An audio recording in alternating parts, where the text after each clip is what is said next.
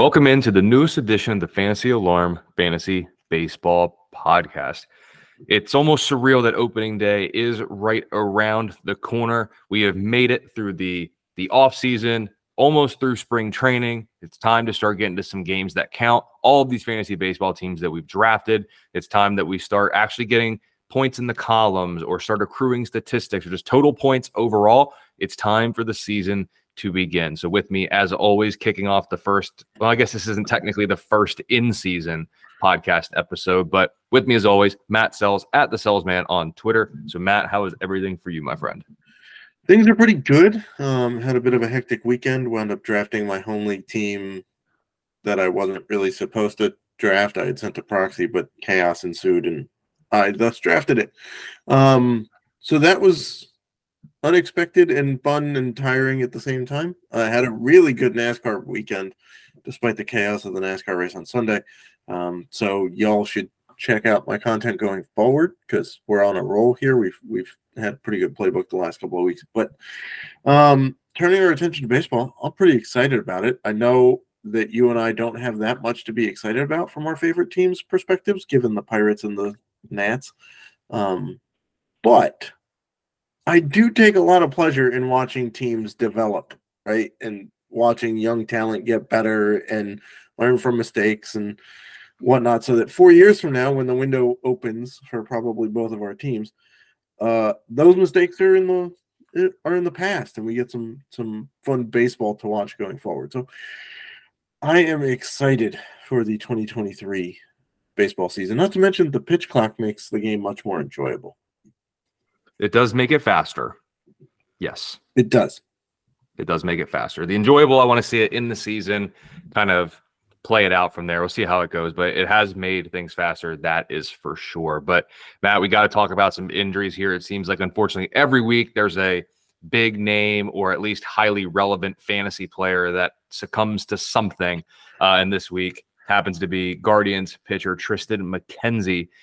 Teres major. I did ask my wife, who's in the medical field, because I said teres major, and she quickly corrected me right there. So it is teres major.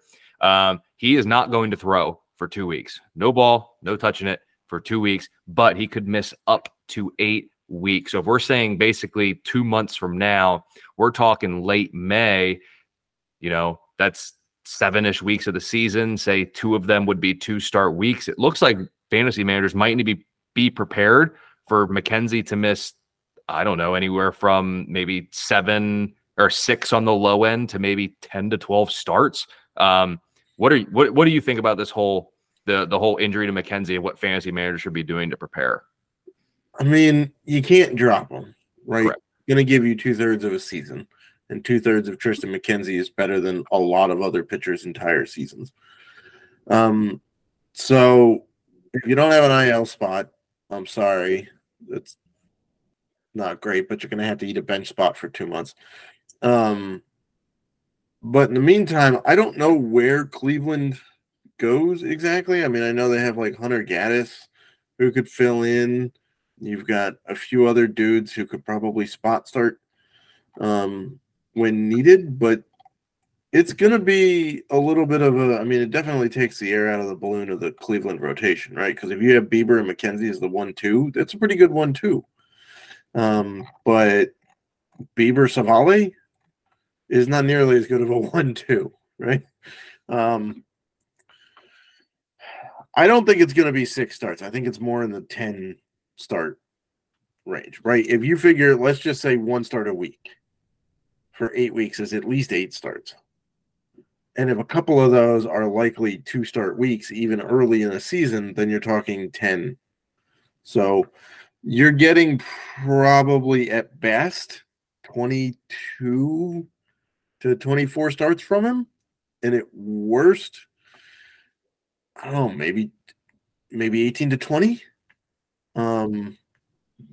So it definitely stinks. I'm not sure where you're going at this point after the draft. It's not like there's a dearth of starting pitching out there. You could try to go snag, I don't know, Tyler Wells maybe for the Orioles who made the rotation. Or cherry pick somebody from the Yankees who are going to be rotating their their rotation like every week at this point. Yeah, not really a whole lot we can do other than hope it's not longer than 2 months. And the one thing too, looking at this down the road, and I'm more so just speculating here, but you mentioned it with the talent of the rotations now taking a little bit of a hit. Outside of Bieber, Savale, Quantrill, Plesac, and then insert fifth starter here, whoever it is or whatever rotation they run out there. If all of those guys are going to be 4+ ERA guys, could one of our elite closers in Emmanuel Clase maybe see a few less save opportunities in the beginning of the year just because, you would figure with Clase, you had, 2/5 of those games are aces throwing in McKenzie and Bieber. We're now looking at 1/5 because Savale, Quantrill, Plesac, and company, none of them are ace material. So I'm not freaking out about Clase, but it might be something where through the first 2 months of the season, despite pitching for a team that we think is at least decent, he may not be racking up saves like many would expect in the beginning of the season. Yeah, I mean, the onus is certainly on the Cleveland offense to get you save opportunities at this point, right? If you suppose that 4 of those starters are 4 ERA guys, then, that equates to 4 runs every 9 innings, right? So if you're assuming that they're going to give up about 4 runs before the 9th inning, then in order to get save opportunities from Emmanuel Clase, you need the Cleveland offense to obviously score 5 or 5 to 7 runs, maybe 8, and he comes in with a tying run in the on deck circle. But that's asking a little bit much of this offense. I mean, I know they had a pretty good run last year, and I know they added some pieces this offseason, especially with Josh Bell, Mike Zunino, who's got pop and basically nothing else. They're expecting good things from Oscar Gonzalez and Josh Naylor to have, a big year at first base. But consistently putting up 5 runs a game is pretty tough to do. And so, yeah, early in the season, I would suspect that this is going to deflate Emmanuel Clase's save chances a little bit unless we get just spectacular. Sorry for the background noises. My cat won't leave me alone. It's going to deflate Clase's save chances a little bit here, but and it's not like they have an ace in the waiting in the minors either, right? If you look down in the minors, okay, there's Logan T. Allen. He's okay. He's a mid-rotation guy at best. Peyton Bettenfield is okay. The luster got knocked off of him last year when he went to AAA and couldn't strike people out. Gavin Williams has gotten a lot of talk, as has Tanner Beebe, but both of those guys are not aces, nor are they going to be up as close as people think. So I'm with you. It's not like Clase is unusable, right? It's not like because one starter is out that Clase is now a terrible closing option. He's still probably the best closing option in baseball without Edwin Diaz on the mound. But you just have to assume that if you were expecting about 35 saves from him, you might only get about 30. Yeah, and it's something too where, hey, maybe it's a buying opportunity. Come a month, maybe someone's frustrated with Clase because he's not getting saves. Throw an offer out there because when McKenzie comes back, I mean, they can't get worse. So, yeah. I mean, it's something to kind of keep an eye on here in the beginning part of the season. Now, Matt, let me ask you about this. Fully healthy in a vacuum, okay? Yep. Right now, top 4 starters for the Yankees are Garrett Cole, regardless of the order that you think they're in. Garrett Cole, Nestor Cortez, Domingo Germán, and Clark Schmidt. Some sort of that 4 with Cole being number 1, obviously. That's their top 4. 4 starters that are injured, and right now that are injured, Severino, Rodon, Montas, and Luis Gil. You could make an argument the hurt starters, when healthy, are better than the 4 that the Yankees currently have. Like, there is so much talent injured for this team right now, and this isn't like a told you so moment, but for all of the critics, aka you, of how the Yankees have mismanaged their rotation in handling depth and everything, it is all coming to light, unfortunately, all at once. Yeah, I mean, and by the way, to make matters worse, guess who's injured again? Harrison Bader. Guess who's not injured? Jordan Flippin Montgomery. Good job, Cashman. Yeah, I'm not letting that one go. That was an atrocious trade when it was made, and it's only getting worse. Not to mention that Scott Efros is still coming back from Tommy John, and probably won't be back this year. Tommy Canley is injured and isn't going to be back for a while. Trevino is injured, so the bullpen's taking hits too. And now you've got untested dudes in the rotation, who some of are also coming back from injury. Like Domingo Germán hasn't pitched a full load of innings in a few years. Nestor Cortez, there's always concern about his innings load. Who the heck knows about Johnny Brito, who's technically in the rotation right now, only because there's 4 dudes who can actually pitch who are injured at the moment. So I don't know. Like there's good news about Carlos Rodon that he was able to throw some bullpen and didn't get re-injured and his arm isn't sore. However, he still has to build up innings, right? He didn't get basically any innings work done in spring training, so he has to build up innings. Severino, who knows, man? Strained lats can take a while for pitchers to come back from. And sometimes they escalate into other things, like you strained it because you pitched weird, and then you try to fix it, and then it bleeds into other parts of your mechanics, and you strain something else. Clearly, Luis Gill's not coming back for a while. He didn't have Tommy John until the middle of last year, so at best, he's midseason this year. At best, if not like August. And Montas, who the heck knows at this point? Like, can we trust anything with this guy? No. Like, even when he was quote-unquote healthy last year, he sucked as a Yankee. Like, was terrible.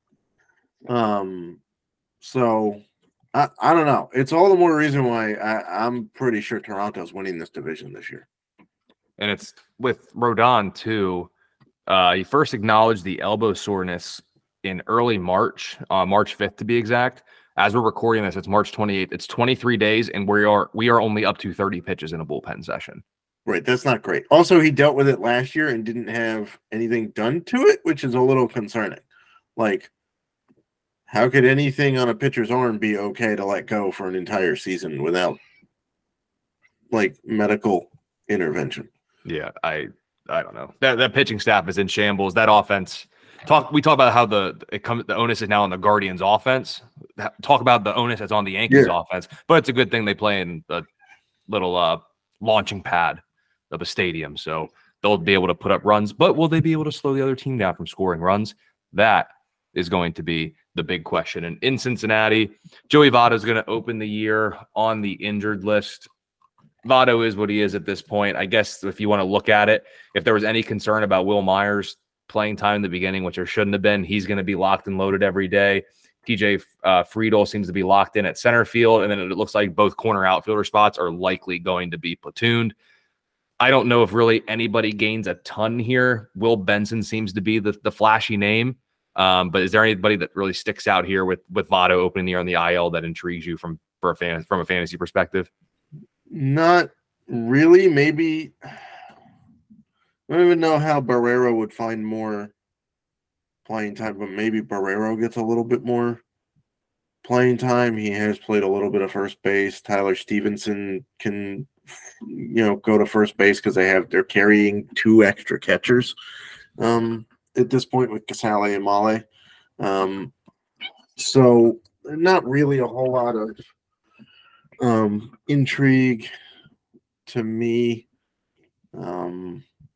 I don't know. I think the top half of this lineup is pretty interesting and can produce some pretty nice numbers. The bottom half is a little sketchy for me. Like, Kevin Newman is there because he plays pretty good shortstop, but the bat, he's a contact guy, as you know from his time in Pittsburgh there. Yep. He's basically a contact guy with a little bit of speed. Is he going to hit a few more home runs? Yeah, but everybody hits a few more home runs in Cincinnati, so I'm not even giving him credit for that. Will Benson is yet unproven.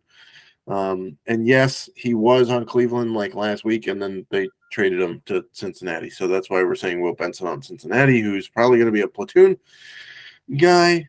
Spencer Steer is intriguing to me. I did draft him in my home league, to be perfectly honest, as a fairly cheap corner.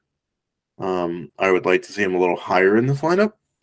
And then DH is just going to be whoever the heck's left who wants to get in the lineup that day, to be honest. So the bottom half of this lineup is concerning. Top half, I'm perfectly fine with everybody from India to Friedel to Myers to Stevenson to Braley.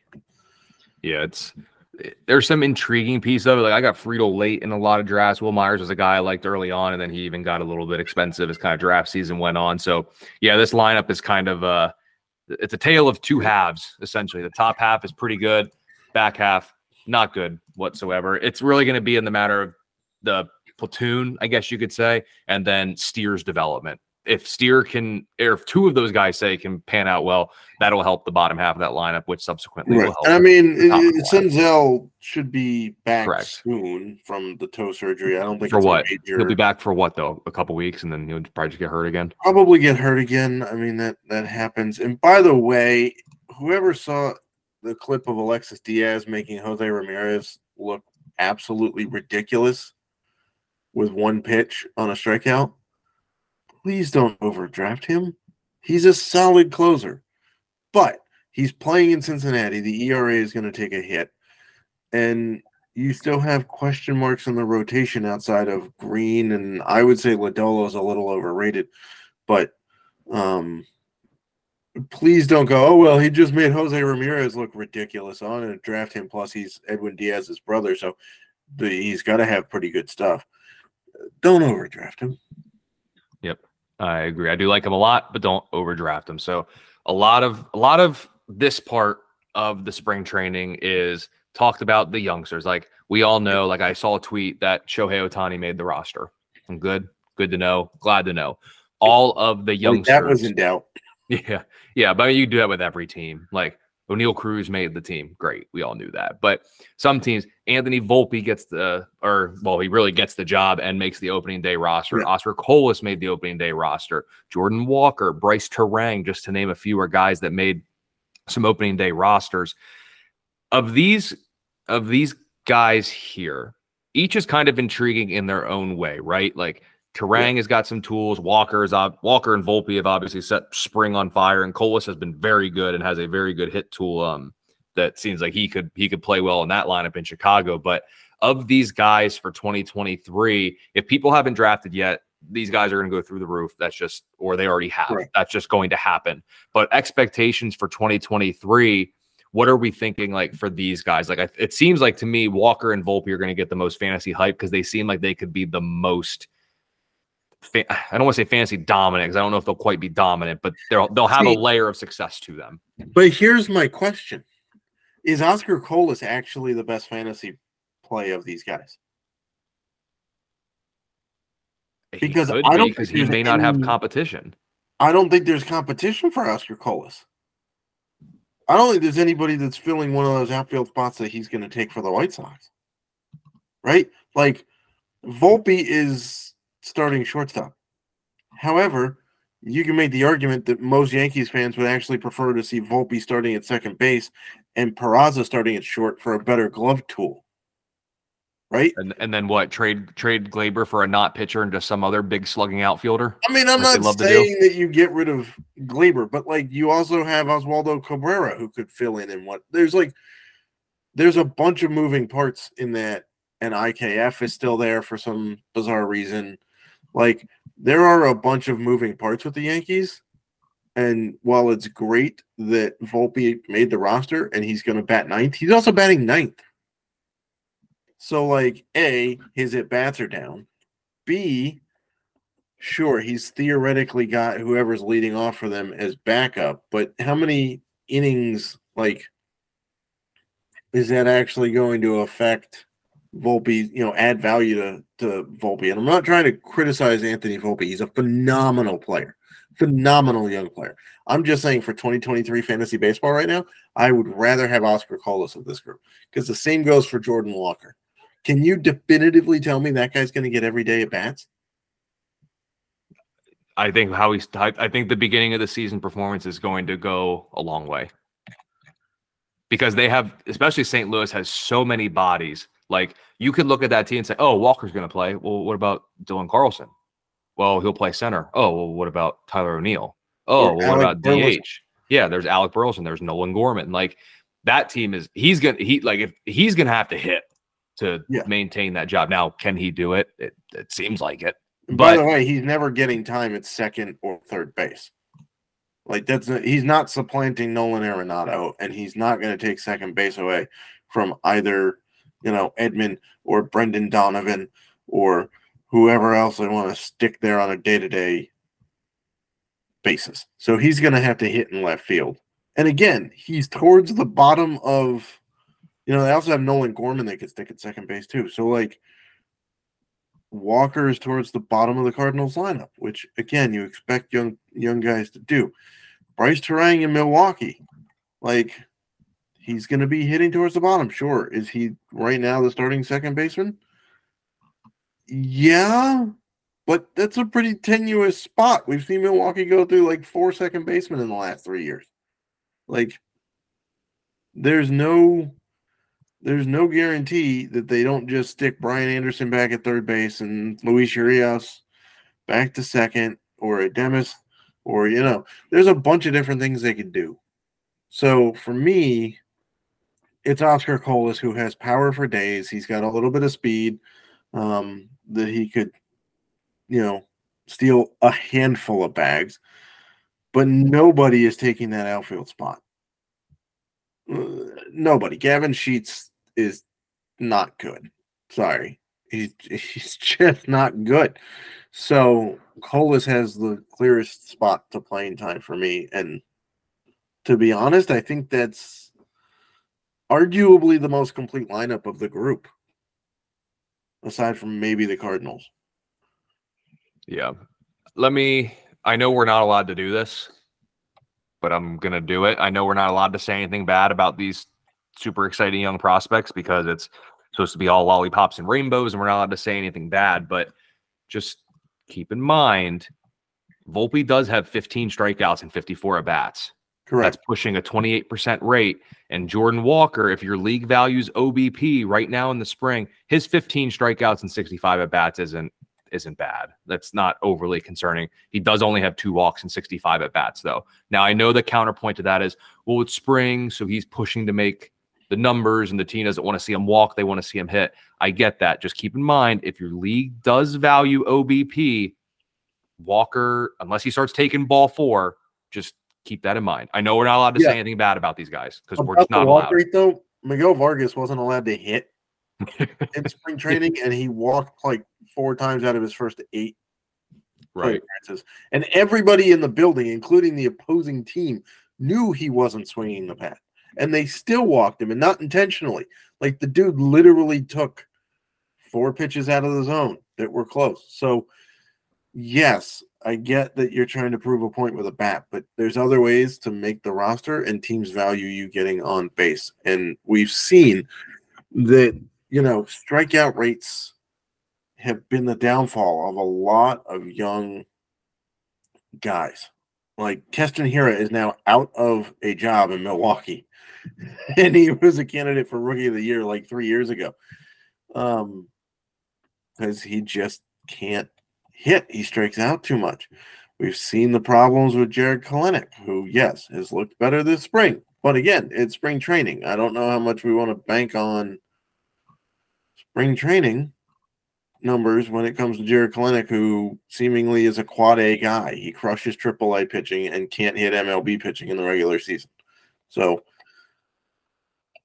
I'm with you. Like, we're supposed to be all high on these young guys, but there is a reasonable chance that they don't work out and they get sent down to get regular at-bats. Because the problem is if they don't hit, they're going to get taken out of the lineup because the MLB team doesn't have time for them to not hit and sort it out for most of these teams who are competing for playoff spots, right? And if they want the guy to get regular at-bats and hit every day, they're going to send him down so that they can be the starter at a lower level. Yep. Quick thing to add. Cleveland and Andres Jimenez are finalizing a long-term contract extension. That's per Jeff Passan on the Twitter machine. So it looks like Cleveland's going to start looking to lock up, doing Cleveland things. That's what they're Yeah, gonna. somebody else was looking at a long-term deal too. I thought that I saw. Yeah. Nico Horner got a 3-year deal, 3-year extension with the Cubs. He got extended, and then Zach Meisel on Twitter, I hope I'm saying that right, at Zach Meisel, Meisel, said the Guardians are in advanced negotiation with multiple players on contract extensions. They've discussed with Andres Jimenez, who obviously just signed, Ahmed Rosario, Triston McKenzie, Stephen Kwan, and Trevor, I'm going to say it's Stefan. Yeah. Trevor Stepan or Stefan, either way. Yeah. So Cleveland's looking to lock up some guys there, but let's go to Kalenic because he's not the one I had listed here next, but we got to talk about him. Not every prospect makes it. Not every young gun makes it. Here's the thing. In our Discord, we're getting a lot of questions about Kalenic. We're getting, and rightfully so. I mean, he's been good this spring, hitting 353 with an OPS north of 1,000. Here's the thing. His spring training career, he's a 290 hitter with a 944 OPS. In the regular season, Jared Kalenic for his career is a 168 hitter with a 589 OPS. Yep. Spring training numbers matter, but we now have a very consistent track record of like you said, he crushes in spring training, comes to the regular season, and the time that he got the longest stint back in 2021, he struck out 106 times in 337 at-bats. He has 167 strikeouts in his major league career solely in the regular season, and he has 500 at-bats. Yeah, that's not good, yo. And the strikeouts, even when you look at it, in this spring, he's got 13 strikeouts across 51 at-bats. Good for him, still high overall. So the biggest hole in his game, he still hasn't addressed. So why am I to think that he is going to be the Jared Kalenic we all thought he was going to be years ago this season, when arguably in other spring trainings he's looked just as fine? Agreed. And this is what I've been trying to tell folks. Yes, does Kalenic still possess the highest upside of any guy who's questionable to make a roster? It's hard to argue that there's anybody with a higher upside on the bubble like Kalenic, right? But it's also hard to argue against his track record at this point. We've seen him in the majors in parts of 2 or 3 seasons, and it hasn't gone well. And then people go, well, he went down to AAA and crushed it. Okay. There's a lot of dudes who can hit AAA. There's a lot of dudes who hit AAA and then come up and cannot hit in the majors. It happens. Some of these top dudes flame out. And yes, the entire baseball world thought Kalenic was a can't miss prospect and had him as the either number 1 or number 2 prospect in baseball, basically when the Mets traded him or shortly thereafter. It happens. Like, same thing goes with football, by the way. We're all talking about quarterbacks right now in football. Think about how many top draft picks or quarterbacks that suck. Yep. Zach Wilson comes to mind. Guy was taken like number 2 overall, can't find the team bus. Like, well, remember he had that cool throw when he was rolling left and threw it back across his body for 55 yards. And yeah, right? Like, everybody looks good in Arizona and in Florida. They just do. Like, if you're drafting guys based off of crushing spring training when a bunch of these games are against AA pitchers, I'm sorry, I can't help you win fantasy baseball leagues. Like, if you are in a deep league and there's basically nobody left and you have to cover one of these injured guys that just popped up, like Leody Taveras is going to start the year on the IL, then take a shot. But, like, I'm just not. I need to see it first. I'm not sold on Kalenic. And then the Mets fans going, well, Brett Baty crushed it in spring training and didn't make the team. Where are you going to put him? Can you honestly tell me that you're going to play a rookie Brett Baty over Eduardo Escobar when you have this much on the line this year? Escobar is not spectacular, but he's a professional hitter. Yeah, I thought he was going to make it, to be honest. I thought they were going to make the switch, but they have so much on the line. And I mean, you're right. I get it. He's going to be, when he comes up, if the Mets are going to commit to him full time, he's going to be very intriguing. for fantasy purposes. Whereas agreed. And it for is Kalenic, that's just if you drafted Kalenic and you're we're in like not a saying he didn't make the team, by the way. The Mariners have not fully announced their official correct roster, and he did have the second best spring for a Mariners bat behind only Julio Rodriguez, who you would expect to crush it, right? Yeah. I mean, when it comes to Kalenic, I am not rushing out to grab him if I don't own him. And if you drafted him and it's a 12 or 14 team league and you drafted him, I think at this point, because you believed in his spring enough to draft him, you have to hold him. I might tell you to drop him, but I think you're stuck holding him because you need to wait this out. Because if you have that hunch, you drafted him, you saw the spring, you were buying the spring. Like, we shouldn't be, we just drafted guys a week ago.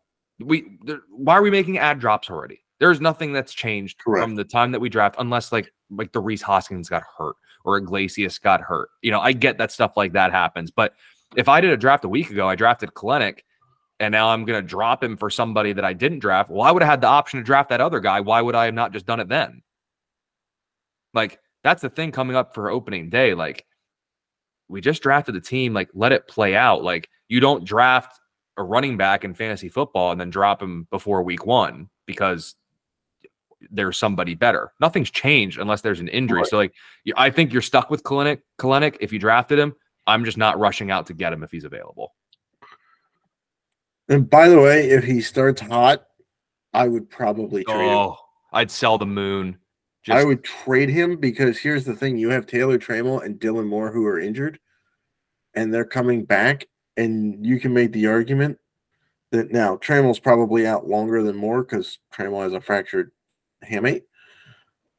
But if Dylan Moore comes back, they're playing him. That guy's getting into the lineup. Yep. And he's not going to second base and supplanting Colton Wong. And he's not going to play first and take over for Ty France. So where are you sticking Dylan Moore? In Kalenic spot. In left field. Right? You're not taking Teoscar out of right. You're certainly not taking Julio out of center. And by the way, even if they don't play Dylan Moore in the outfield, you could play A.J. Pollock in the outfield and put Dylan Moore at DH. So I'm just not sold on Kalenic. I know that we're supposed to be eating up this great spring he had, and it was, and he made some swing changes, and congrats, but he's still striking out. Yep. Like a lot. So, and even if he keeps his spot, the strikeout rate's going to keep him in the bottom third of that lineup, which is going to crush run production. And his batting average is going to help fantasy managers anyway. Correct. So I'm with you there. Now, Matt, let me ask you this. Tell me what's missing here. Kyle Gibson, Dean Kramer, Cole Irvin, Kyle Bradish, and Tyler Wells. Well, there's a couple of guys. One is an injured guy, DL Hall, right? He's injured. So he's not gonna be in the rotation. Plus, I like him better in the bullpen, probably. But the big one, and the one you're waiting for me to say, is Grayson Rodriguez. And I have no explanation for this. His stuff plus was the same as Sandy Alcantara's in spring. And we're talking about matching the reigning NL Cy Young Award winner. It makes no sense. I don't know. I mean, unless they're trying to cap his innings, because he did deal with injuries last year.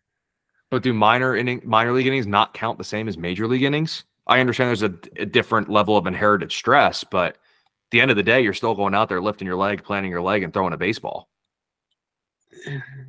Yeah, but they're less concerned. They're less concerned about the minor league team making the playoffs as compared to their major league team. Right. You can make the argument that if their offense does what we expect it to do, that they could be the second wild card in the American League.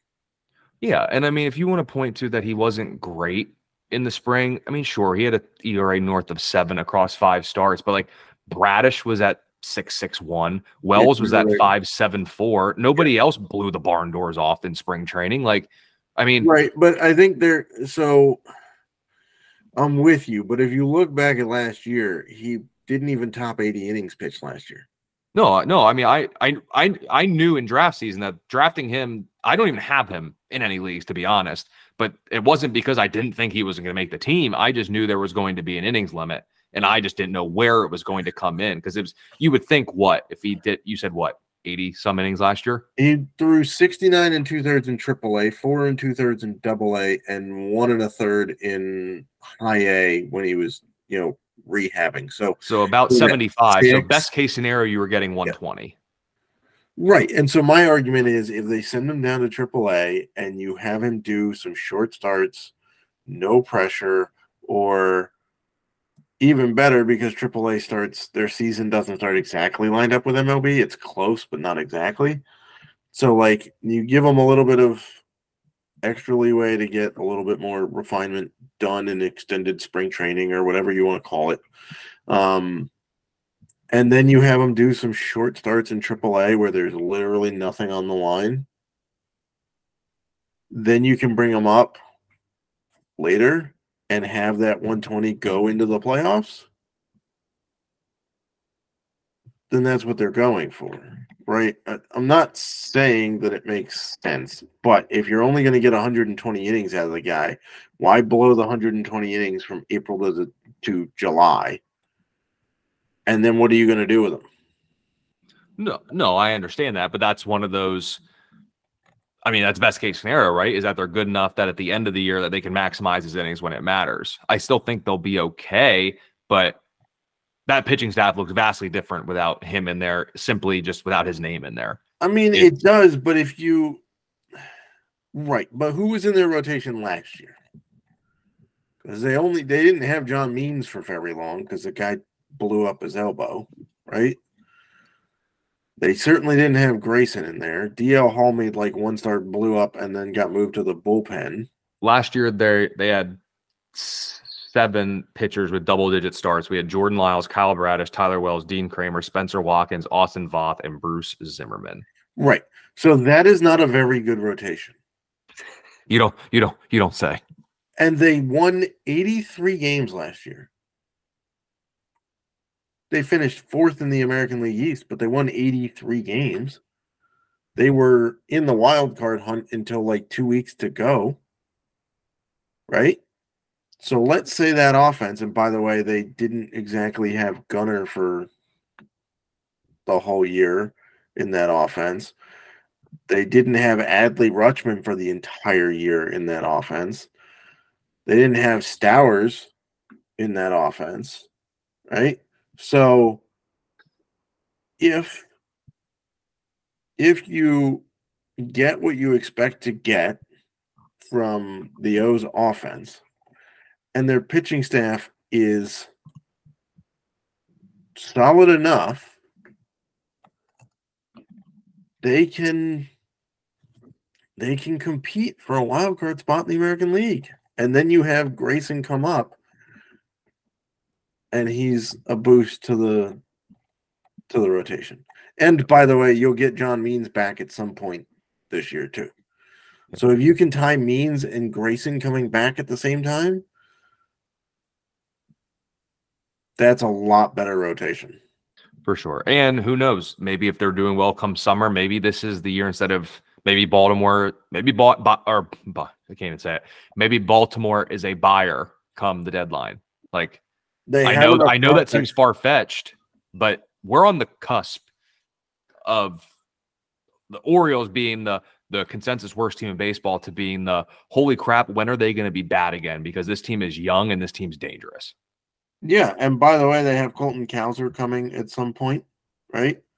There seemed to be some discourse about whether Westberg should have made the team or not, too. Westberg probably should have made the team. He probably should have. So he's coming too. Hudson Haskin, a speed demon, is coming up. So they've got a bunch of dudes that are coming up. Joey Ortiz could be decent, not great, but like a decent bench dude for them. Kobe Mayo is in AA, so he's probably a little longer off, but maybe in the second half he's got a shot. Like, and what, Jackson Holiday in a few years? Yeah, I mean, Jackson Holiday is... I know it's down the line, but that guy is very good. He is very scary good. He can play a bunch of different spots. So the outlook is very good for Baltimore right now. And if they add Means and Grayson Rodriguez in, let's say, like, I don't know, mid to sometime in May, both of them come up. Are you telling me that they can't compete with Tampa Bay? I'm not going to tell you that, no. I'm not 100% convinced that the O's offense isn't better than Tampa's offense. And to be honest, I think Baltimore's Tampa's stealing rotation doesn't like, outside of McClanahan and Glasnow, doesn't scare me. I mean, I really like Springs. I understand what you're saying, but I mean, I like Springs, but 1 year does but I not get what make you're saying. For sure.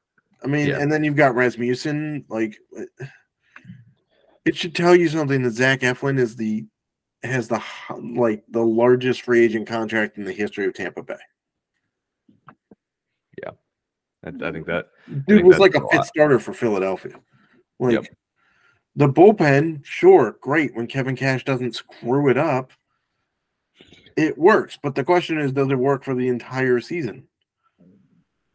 And that their offense is solid. I'm not saying the Rays are a terrible team. I'm just saying, if the Orioles can hang with Tampa and then get John Means and Grayson Rodriguez and add a couple of the dudes everybody thought should have made spring training,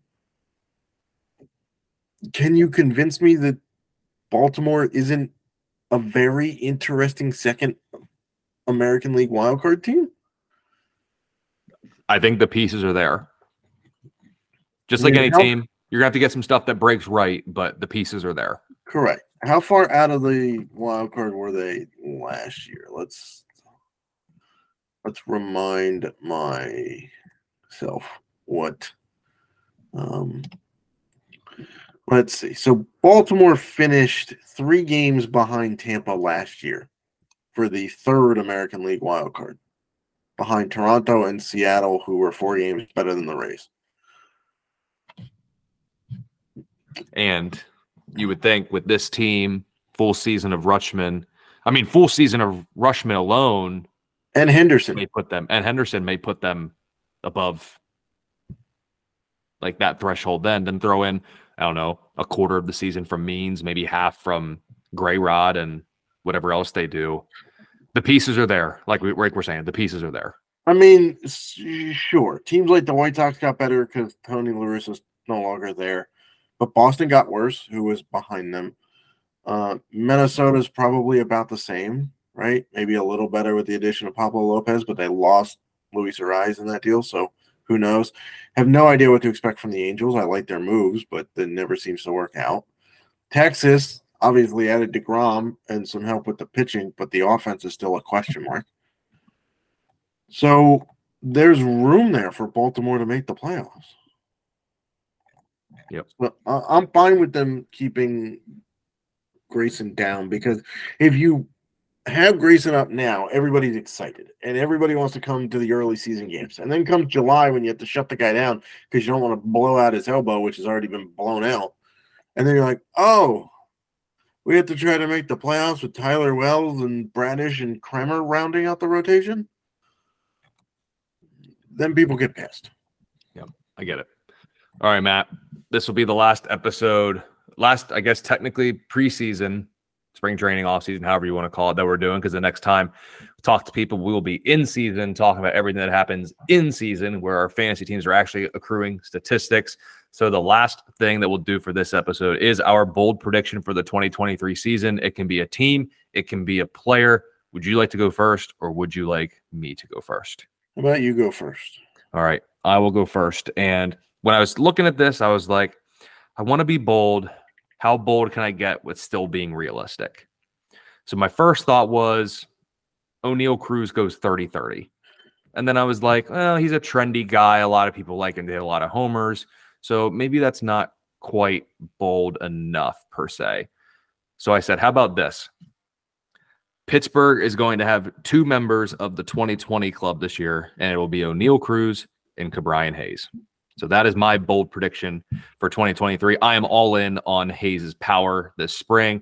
He just had some unfortunate luck last year with the hand or wrist issue. He's healthy. He's lofting the ball. He's driving the ball. He put on muscle. everything's there for him to break out in the power department. So while I think Cruz has a legit shot at 30-30 for this bold prediction, I'll say both Hayes and Cruz go 2020.